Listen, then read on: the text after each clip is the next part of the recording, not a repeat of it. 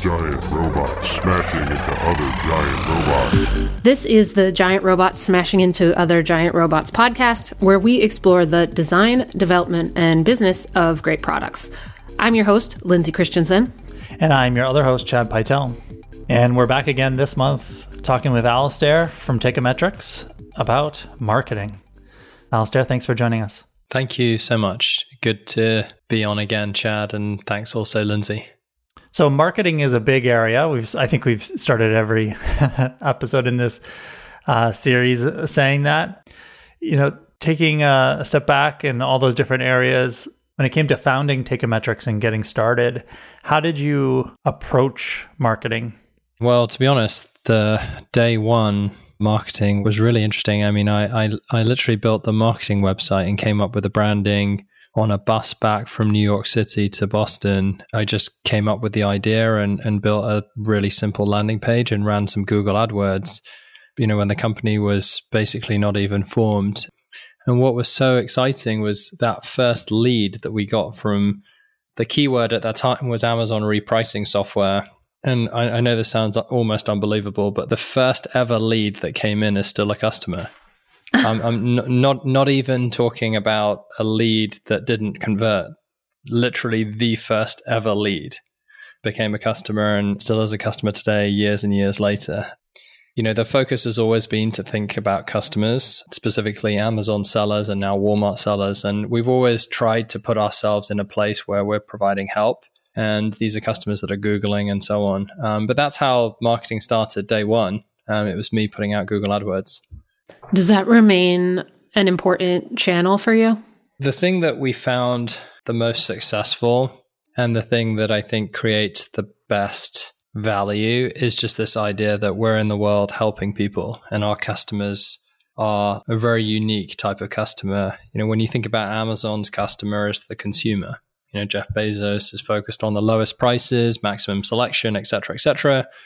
Amazon's customer is not the sellers, not the third-party sellers, despite the fact that they're providing 60% of the overall sales on Amazon.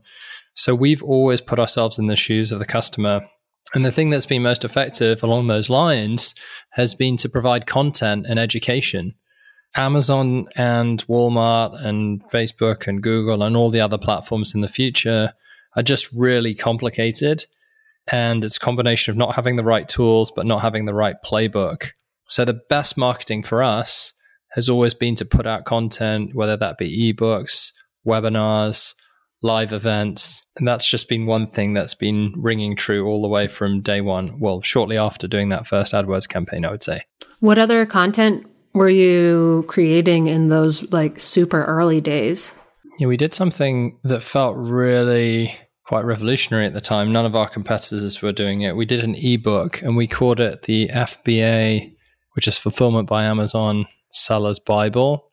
And we put that in a PDF form and ran ads on the Amazon Seller Central portal, which you can no longer advertise in, by the way. But that was sort of the login page, which every Amazon seller visits. And we had this just asset there. And, we wrote it up and we provided sort of a guide, and that got thousands and thousands of leads at very low cost. And it was fun to do because it was really what we believed. We feel like we've always had proprietary knowledge that we can provide and help others with. So, why not create a document and put it in there? That was one of the big ones. At the time, everyone was sort of doing more bottom of the funnel stuff like click here to sign up or go to this form to do a demo. And we just said, we're going to put all of the traffic that we're buying into this ebook. And that was a really successful asset in the early days of our marketing team. I really like that. It touches on something that we haven't really hit upon with any of the other discussions, which is something that has worked really well for Thoughtbot too, is to try lots of different channels or be early on with channels. And we've had luck over the years of finding ones where there are an opportunity that exists at that point in time, and it turns out to be really effective, and it will eventually go away or change or no longer be effective, and then you drop it or you lose it. Right. Like the big one for us was Twitter. We were very early on with Twitter ads. We were in the beta of it. And there's certain aspects of that in terms of like being recommended to follow and that kind of thing, which some of them don't even exist anymore. But because we were so early on with them, we were able to be put in front of the right audience and get a lot of very relevant followers out of it. So we have a lot of followers on our Twitter account because of that. Yeah, makes sense. I mean, it's certainly the challenge to keep that machine running. And I think what's so fascinating is the whole sort of development of growth hacking and, scaling marketing, and how do you test and iterate on those channels and invent new ones.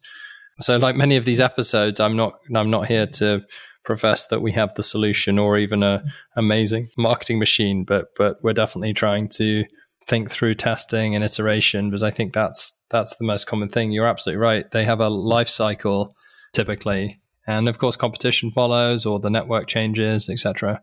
You mentioned you created the first website and brand yourself on the bus back from New York City. Are you still using that brand, the logo you created then today? No. There was no logo. The text was similar to what we're using today. The name is obviously stuck, Takeometrics, but there hasn't been a tremendous change. I remember, I mean, when I say marketing team, it was me. So I remember doing a few other things. We did an animation that I've dug up before, which is kind of comical looking at it. And, one of those sort of animated drawings explaining what we do. Oh, yeah. That was one that I was pretty excited to put out there. And did you draw it yourself? I definitely didn't draw it myself, but I scripted it. I had my wife's name's Lillian. She was my girlfriend at the time. And then we had a small dog. So that found its way into the story. Lillian has a pet supply store on Amazon and then uses Takeometrics software, and then it optimizes, and then her sort of store grows and grows. So the spirit of it's very similar, no different to today. I'm probably going to look it up afterwards, actually go back to Wayback Machine or whatever it is to chuckle at that. I mean, it's a good time, and we have 150 employees now. And I just did an all hands this morning about stages in the company. And as you move through different stages, it's really difficult, as you know, Chad, and I'm sure the audience can relate. And I think it is good to look back and reminisce to some extent, because you realize how many changes that you've made, and just to be confident in continual change and continual improvement is so important, and whether that be marketing or anything else. It sounds like in the beginning, you had maybe a certain level of confidence in handling the marketing on your own that you can't necessarily take for granted. Is that true, do you think? Or did it seem more confusing or scary at the time? I think I've been very lucky with this business, and just lucky in general to be in the right place at the right time. Because I'd started 2 other companies in the past, and I think we covered these in previous episodes, but a fitness website and another company. And that's how I met ThoughtBot, over about 14 years ago now. So I think with Takeometrics, this magical thing happened. I mean, I ran those Google ads and I got a customer immediately within an hour. And that's just really rare. So I wouldn't say I have a level of confidence in myself or a level of confidence in nailing the perfect marketing strategy, but there's just been this rising tide from that first lead, which became a customer, all the way to today. And now, we've just had Amazon Prime Day on last week, and we're looking at the largest Q4 in history coming up. And we just do a lot of things wrong, but because there's so many people wanting to head into e-commerce, it's just an opportunity to be in the right place at the right time. And I think that's when good things happen. We've got that product market fit, or at least you're in the right zip code. So you can be pretty rubbish at marketing like I am and still get good results because you're kind of in a good space. But I appreciate that you're being humble, but I think also it must be helped by the fact that you are your own customer. And you certainly were when you were first starting out. And so, so much of marketing is understanding what your customer actually needs and their pain point and everything. And you were able to be in a position where you inherently understood that, right? Yeah, that's a very good point, Chad. And I do agree with that. And that's something that is actually something I worry about today as we scale up. Does the marketing team really get it? You know, when I say marketing team, we have 6+ people now. You know, can they replicate that? You know, putting yourself in the shoes of a customer. I think it is harder with B2B for that reason. It's less intuitive. You ultimately have customers that are ahead of our own employees in terms of knowledge.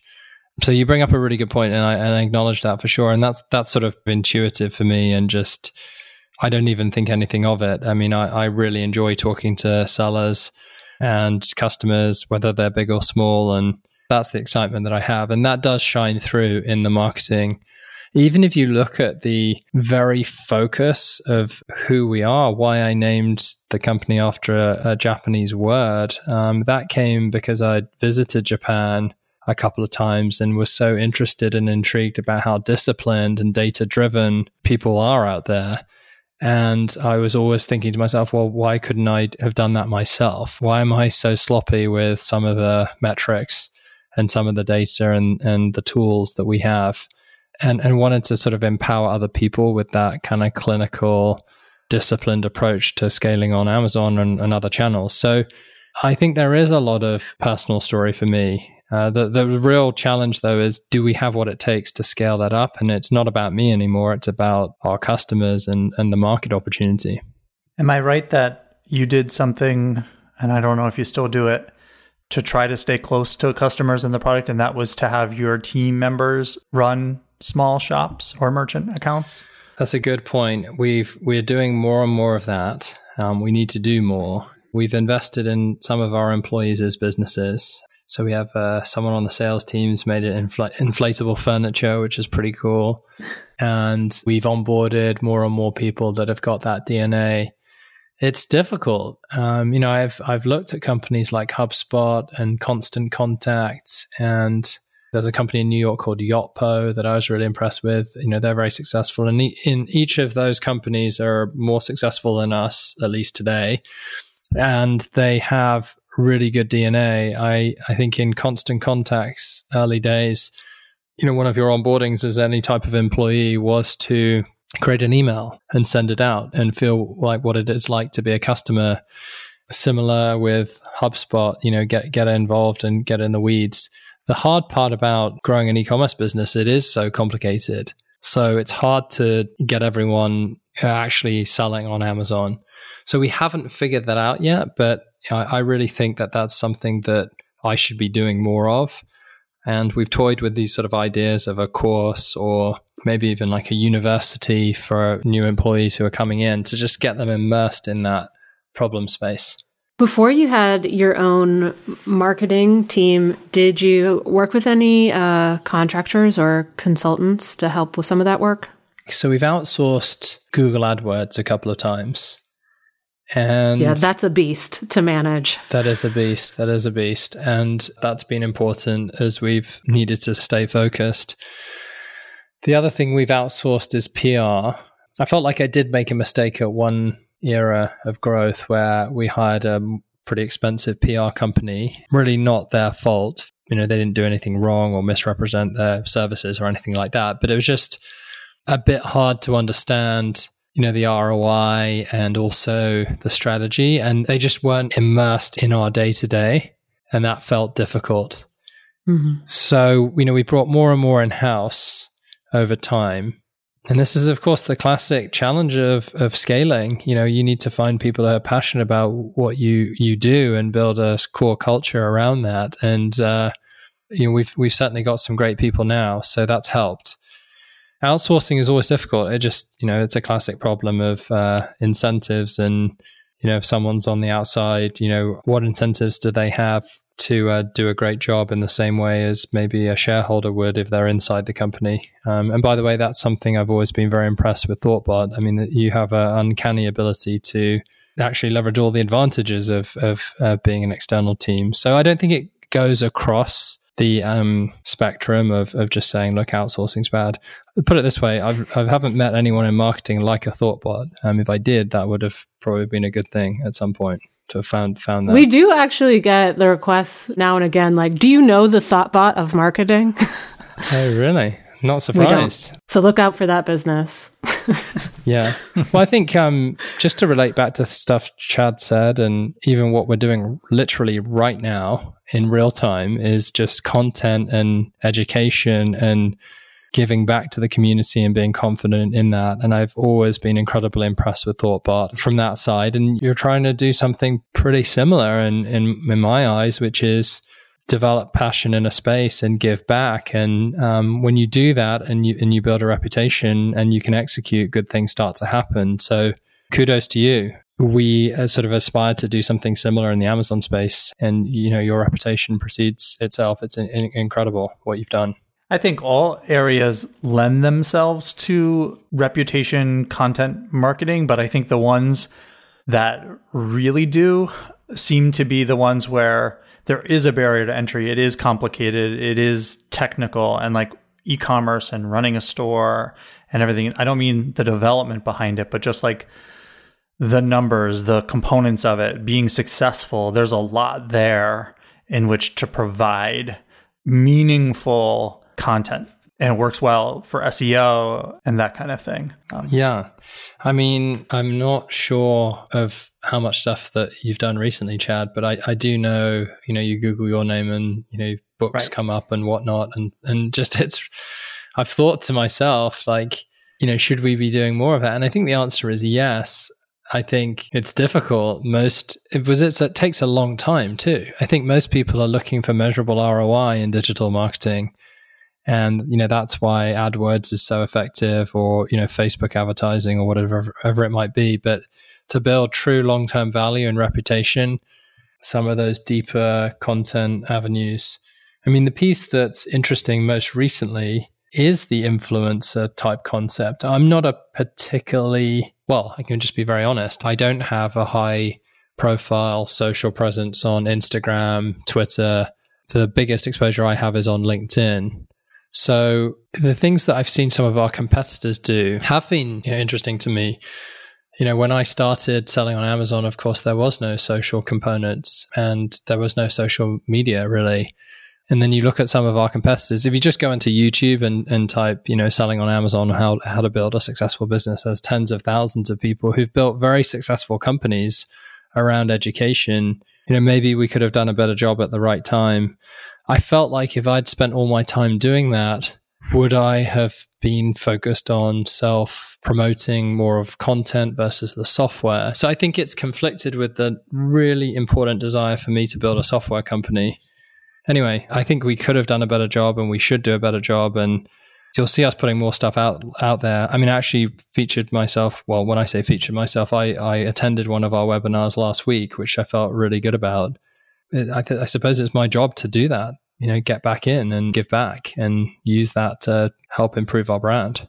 I think you're right. It is a balance between, working on your actual product and your actual business and then spending time generating content. Because I think we always feel like we're not doing enough or could be doing more too. So I almost wonder if everyone always feels that way. Well, what about, you mentioned Twitter and you guys got early on there. What about some of these new mediums like Instagram? I haven't looked up the ThoughtBot Instagram account, or I'm not aware of you have one or work on it. Do you feel like, there's a wave that's coming or you're riding, or have you missed that? How do you feel about that?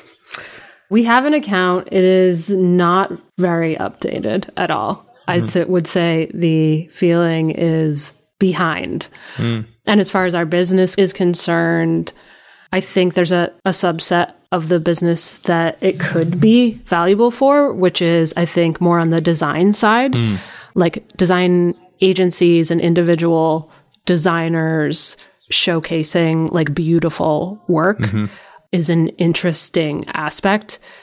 For us, it's just not made it kind of to the top of the priority list. And now everyone's moving to TikTok, so we missed it. Yeah, I know. What about I mean, hopefully it's okay to talk about this just openly because I think it's good for the audience. What about YouTube? I know that you've done a lot of education and you have a studio over there at ThoughtBot. There's been an explosion, and of course, over the last 10 years with YouTube channels and such like. What's ThoughtBot's opinion on that? Because I think it relates a lot to your content, which you've been so good at. Yeah, I can give you my take. So I've been with the company just under 3 years now. It's been a great channel. So we've got a significant amount of followers, and it has been a useful channel for us, sharing talks that the team has done, as well as tutorials. Some of the interesting aspects of YouTube is they very much own their audience, and it is designed for them to own the audience. So you can't get people off YouTube. So pointing them to thoughtbot.com, for example, is very difficult. So kind of having to acknowledge what it is and what value it provides, which is kind of awareness and thought leadership, but it's never going to be like a lead channel or anything like that. And I would say our investment in it over the years has gone up and down. But yeah, that is probably, of the social media channels, that's one of the big ones for us. With video in particular, we early on were at a fork in the road, and we intentionally decided to put our video content, it's a lot of effort, and we were doing a lot of it. We were already doing in-person workshops. And so when we moved a lot of that online, we put the video and the online training behind a paywall. And then that translated to our overall video strategy. We had a weekly video show behind that paywall and that kind of thing. And that worked for generating revenue. But there did become a point in time where we started to question whether there would be a bigger marketing benefit to making more of that just publicly available. And ultimately, we dropped the paywall. I don't think we necessarily regret what we did because it generated pretty good revenue, but it was an intentional decision that we made early on. Yeah, no, that's a really big one. I mean, we've thought about similar things, charging for courses, or how does that concept evolve into a funnel? And the point that Lindsay, you were making on YouTube is fascinating. It's actually not dissimilar to, Amazon or these other walled gardens where the data and the customers or the viewers live in the walled garden and it's hard to get off it. And you've got to really think about your strategy there.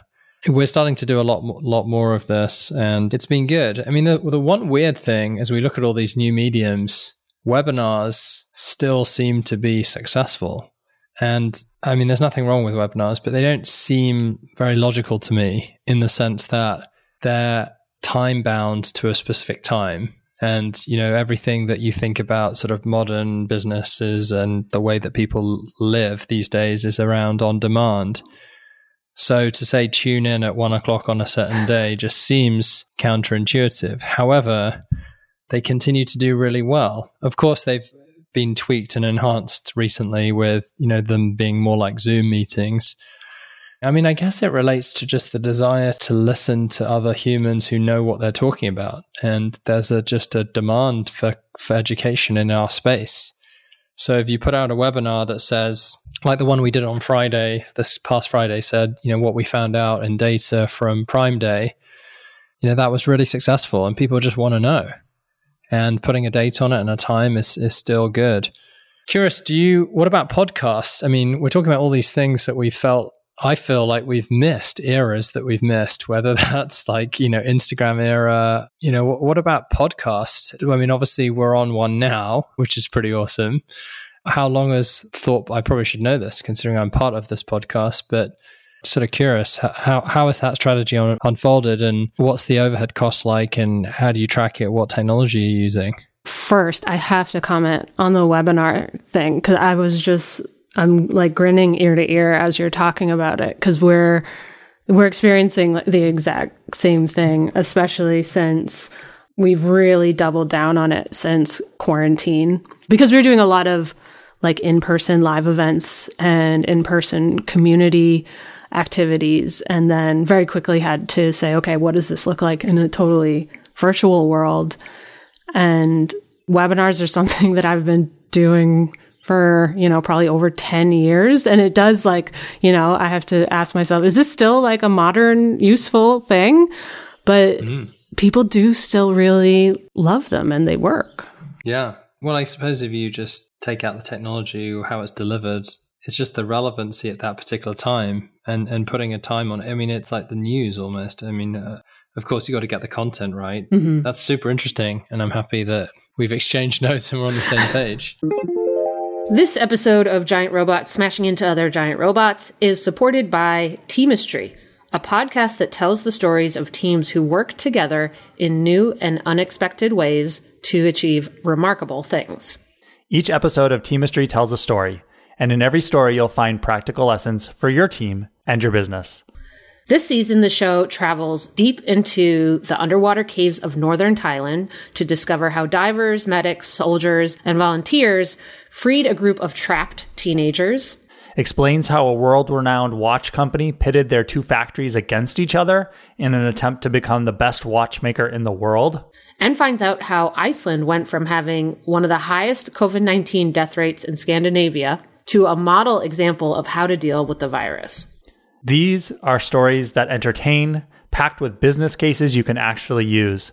I got a sneak peek of season 2 of Teamistry, and I love the high production values and the engaging narration from host and award-winning documentary filmmaker Gabriella Copperthwaite, the director of Blackfish.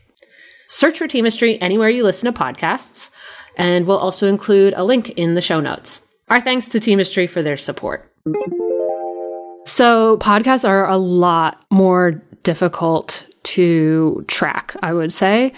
I actually gave a talk for Boston Startup around podcasting and whether or not folks should do it.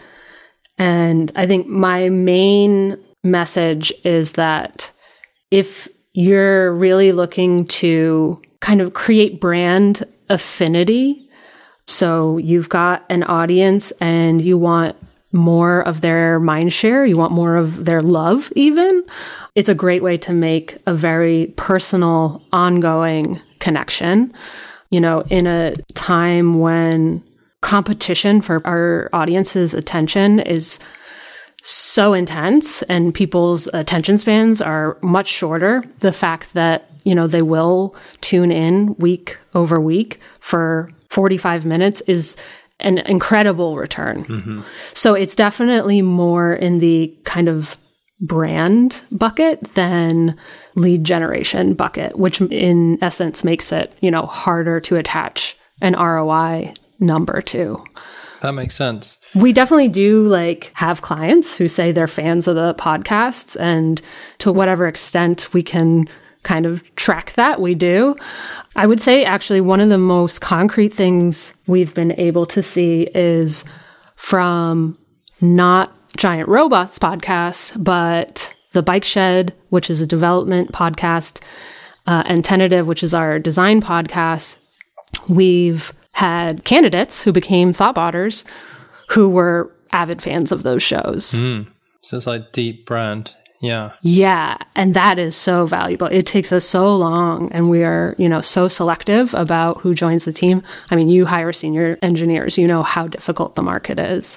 Yeah, no, that's fascinating. Well, that's awesome. And what about execution? Do you think the cost to produce a well-produced podcast, it seems like the central component of a podcast is, of course, the talent, and hopefully I'm doing a reasonable job of that today.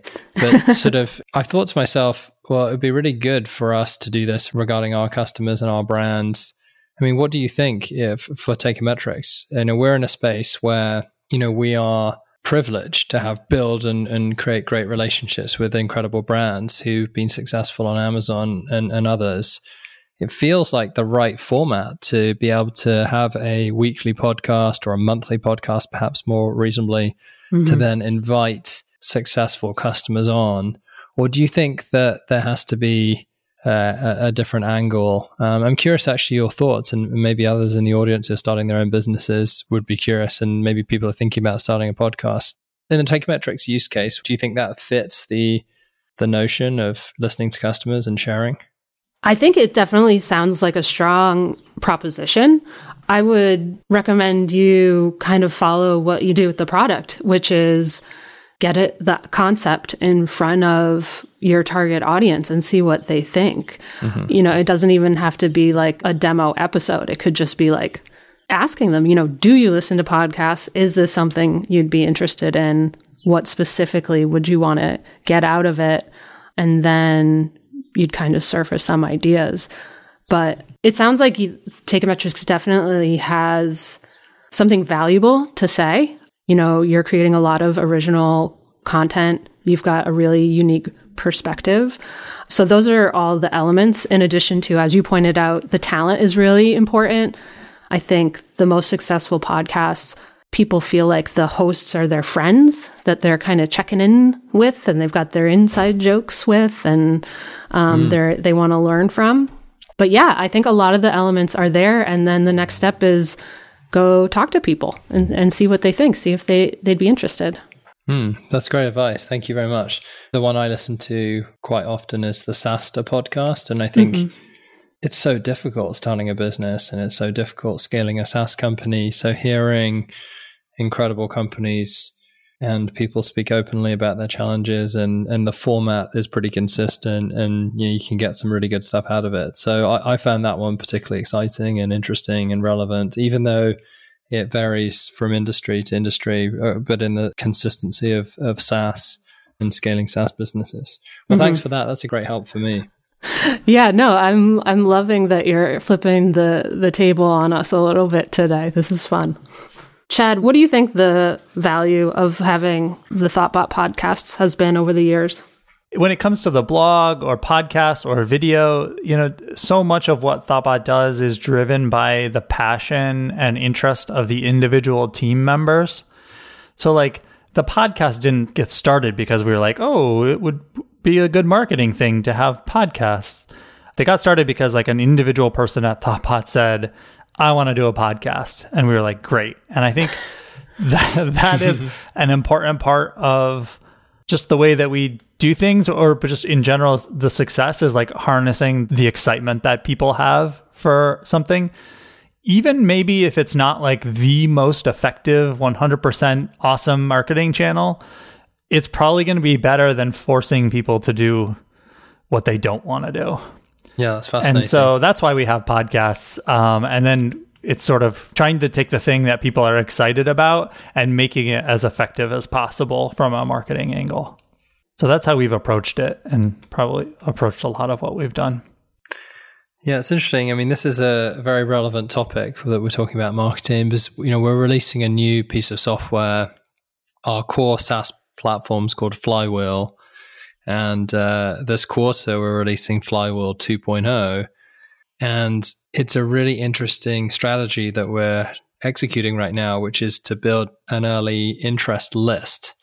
The reason we want to do that is we want to build a level of excitement for our customers. We also want to explain what the differences are in the product. We want to have a series of pieces of content to the people that have applied to early access and early interest, and then use that as a go-to-market strategy to actually bring people on and live on the product. And we're using our customers to do that. I was inspired, actually. I don't know if you or the audience will know a company called Superhuman. They're an email client, and they have a pretty bold claim that they're the world's best email tool, better than Gmail, etc. Whether that's true or not, they have 250,000 people plus on their wait list.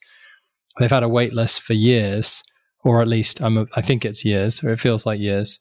And it's sort of this pretty incredible concept of creating a bit of demand and using a clever go-to-market strategy to get people, signed up and early interested in a new product. So that's what we've been doing most recently. It's been going really well. It's cool to have something like that in the company. It feels a little bit like what I imagine a pure product company would have. For example, Apple with the iPhone 12. There's an event, there's suspense, there's excitement, there's the features, and et cetera, et cetera. And ultimately, you're iterating on the same exact product as iPhone 11, but with some new opportunity. So we've really pushed on that. And it's interesting as a SaaS company to do that because, you don't see it all the time. Maybe certain SaaS companies are on continuous release cycles. We found that being really successful for us in the past, and it seems to be working quite well right now. So I just thought I'd share that since it's so relevant to us. So I'm a actual user of Superhuman. Are you? I've used it a bit. I got really into it, apart from the fact that Gmail started to do such good predictive writing. And then I communicated back to Superhuman and said, hey, you guys going to roll this out? And, I just couldn't give up the Google predictive algorithm. Yeah. Did you do the onboarding session with them? I did. Yeah. I thought that was interesting. For me, from a marketing perspective and from a growth perspective in particular, that was super interesting because I don't know if they did it for you, but it's an onboarding session where they're giving a tour of the product. They're getting me on board. They're getting the apps installed. They're showing me how to use it the way that it's intended. And then at the end of the process, it's an email program for your Mac or for iOS. The person doing the onboarding with me said, I'm going to ask you a favor now, Chad. I want you to take Superhuman and drag it into your dock. And I want you to take, he knew I was using Apple Mail, take Apple Mail and drag it out of your dock. Really? Wow. And it's, very aggressive and that kind of thing, but it's clear, like they had identified that if they could get people to do that, probably they would be set on at least giving the product a fair, full shot by the time they got off the call. And so I did it because I was pressured socially to do it. But I do think that it then had a impact on whether I kept on using the product or not, because it was, I had made the commitment to switch. Yeah, no, that's an interesting story. I had a similar experience. I didn't manipulate my desktop in that particular way, but there was a similar buzz and excitement. Obviously, they have to back it up with, a superior product. Otherwise, it can sort of feel like a house of cards. But I think it's so important for our customers, right? Because our customers are brands, they're sellers, they're trying to look for an edge in the market. They're really trying to figure out what is the next catalyst to growth. And, we didn't want to do a typical SaaS release cycle of just shipping iteratively on the existing product and not have the opportunity to say, hey, we're actually transforming from Flywheel 1 to Flywheel 2. Flywheel 2 is a holistic platform that does inventory optimization, market intelligence, preferred financing, and you put all these things together and it's a huge step function. It's pretty old school. It almost feels like sort of Windows 95 release or something, all these new bells and whistles. So I did quite a bit of studying on this myself. I got some inspiration from Superhuman, as we've talked about. Also looking at the iOS releases, not necessarily the phone stuff and hardware, although that's also inspiring, but the beta releases or the early access programs around Apple's new operating systems, and sort of reading a little bit about that. Also Android is another one. And just sort of these really exciting areas. Another one was Salesforce with the Lightning release. That felt like it went on for years. Anyway, the studying. So I've sort of borrowed some of these almost consumer-like strategies and are trying to apply it to a B2B mindset. We'll see how it works. This is in progress right now. And by the way, if there is anyone selling on Amazon or Walmart, feel free to visit Takeometrics and sign up for Flywheel 2.0 and you can see it in practice. I do think there is something interesting there. There's, Basecamp is another company where instead of, they have a SaaS product and they do iterate on it and change it. But at a certain point in time, they draw a line in the sand and they start advertising the next version. And it is a completely different version, Basecamp 1 to Basecamp 2 to Basecamp 3. Yes. And they really leverage that from a marketing perspective and they get people excited about it and they get new people to move over. And they also do it so that, people who are uncomfortable moving to a new version, they can stay on the old version. Yeah. I think it's really important to create a North Star within the company to, have something to really look at, whether, internal motivation to inspire. So every all hands, every Monday now, which has always been there every 10 o'clock every Monday, we have, important topics in front of the whole company and wanting to be very transparent. And now we have a slide number of people who've signed up to early access for Flywheel 2.0. And it's this sort of drumbeat and rhythm as we start to see these activities all come together. We acquired a company and announced it last week in Tel Aviv, and it was announced, had got some great press, and you could see the spike, because in our press release, we said this acquisition is part of the integration into Flywheel 2.0, and then we saw a big lift in the number of people signing up to it. And that's just sort of reinforced the strategy. It's like, we're buying this company to add and improve functionality within Flywheel 2.0. Here's the impact, here's the goal. So I think it's also good for sort of getting people really focused and inspired within the company as well as externally. There was a lot of worry. What ended up happening on our side was, sales team and marketing team, I think, were worried that, okay, you go and put this shiny new object out. Will that cannibalize the appetite for the existing piece? Will we miss our targets? Will we miss our goals? And, that's something that, we have balanced very carefully. And it isn't an issue. It can become a selling tool to say, hey, come on now, you can be one of the first people to get early access for Flywheel 2.0. So I'm pretty excited about it. And that's what's going on right now in our team. I think it's a legit concern to pay attention to. I've seen other companies who sort of split it down the middle. They're not necessarily putting out the 2.0 as a pre-sign-up thing that people are signing up for, but they still want the marketing benefit of when you do a major release and the promotion you can get around that. And so what they do is they'll have been shipping new features and, new functionality to existing customers all on the way in a very iterative way.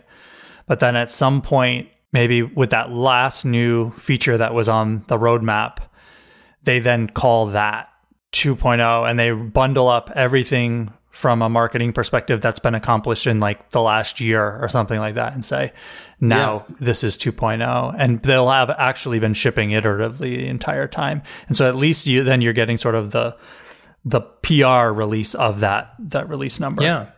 I mean, I think compared to how difficult it is to build a hardware company, or, just reading about crazy stuff whether it's Tesla or Nikola, I don't know if you all saw that, where they didn't actually have a truck, but they had a video of it rolling down a hill and said it was powered, and obviously the short sellers and the founder got ousted, and it's just absolutely unbelievable. And think about the execution risk on building hydrogen and electric powered truck, and obviously the spin and the buzz was just overhyped. I mean, I do feel like if you're in a SaaS business and you're using agile technologies and the cost of delivery is pretty low and you've got a lot of flexibility, so why not tailor the marketing strategy to flexibility?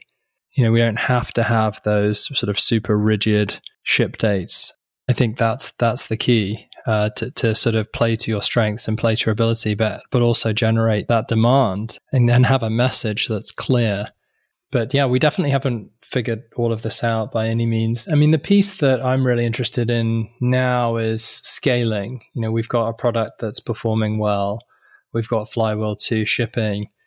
And I've sort of spent a lot of time reading about, there's almost a sort of bifurcation of West Coast versus East Coast. I know that sounds, very Silicon Valley-like, and that whole notion is starting to fall apart because everyone's going remote. But there's more people from those really high growth SaaS companies that tend to be in Silicon Valley that have that sort of growth hacking playbook where the marketing is almost inside the product, or there's a marketer that the product team owns that sort of market mechanism, whether that's free trial without a credit card that can show value over time. I think that's something that's super important for us at Tokemetrics, to sort of bridge the gap between a B2B SaaS company that has pretty decent product market fit, but a huge market in front of itself. What actually is that shift that's required that you see from these amazing companies, Shopify as an example, or Slack or Zoom, where the product then becomes the marketing? I think we're close to doing that. And that probably breaks the entire concept of marketing, doesn't it? Because you've got this sort of product becomes the marketing concept. I think there's a VC in Boston, OpenView Partners, that does a lot around this, and they've sort of coined the term, or at least using the term a lot, PLG, product-led growth. They talk about a PQL, product qualified lead, versus an MQL, and what are the differences there? And product is going to actually get you further into the funnel, and this sort of classic freemium model. That's something that we really need to execute on very well. And we're getting there.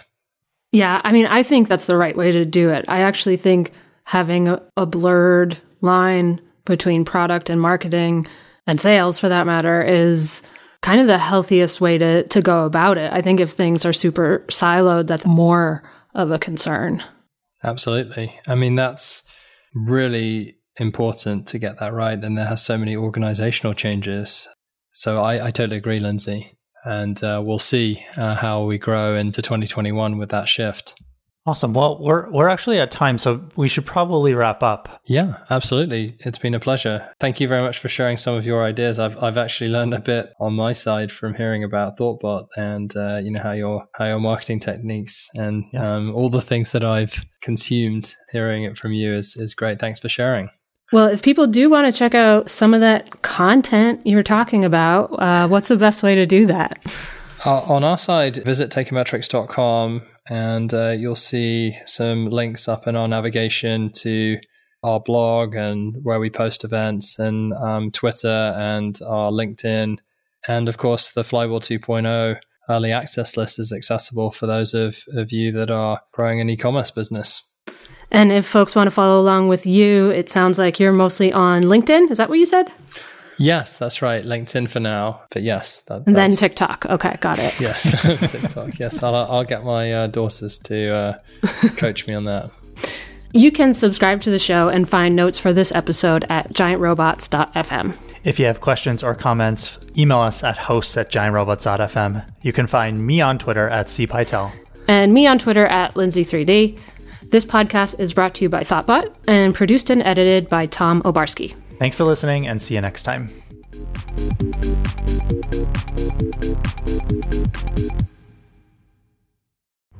This podcast was brought to you by Thoughtbot.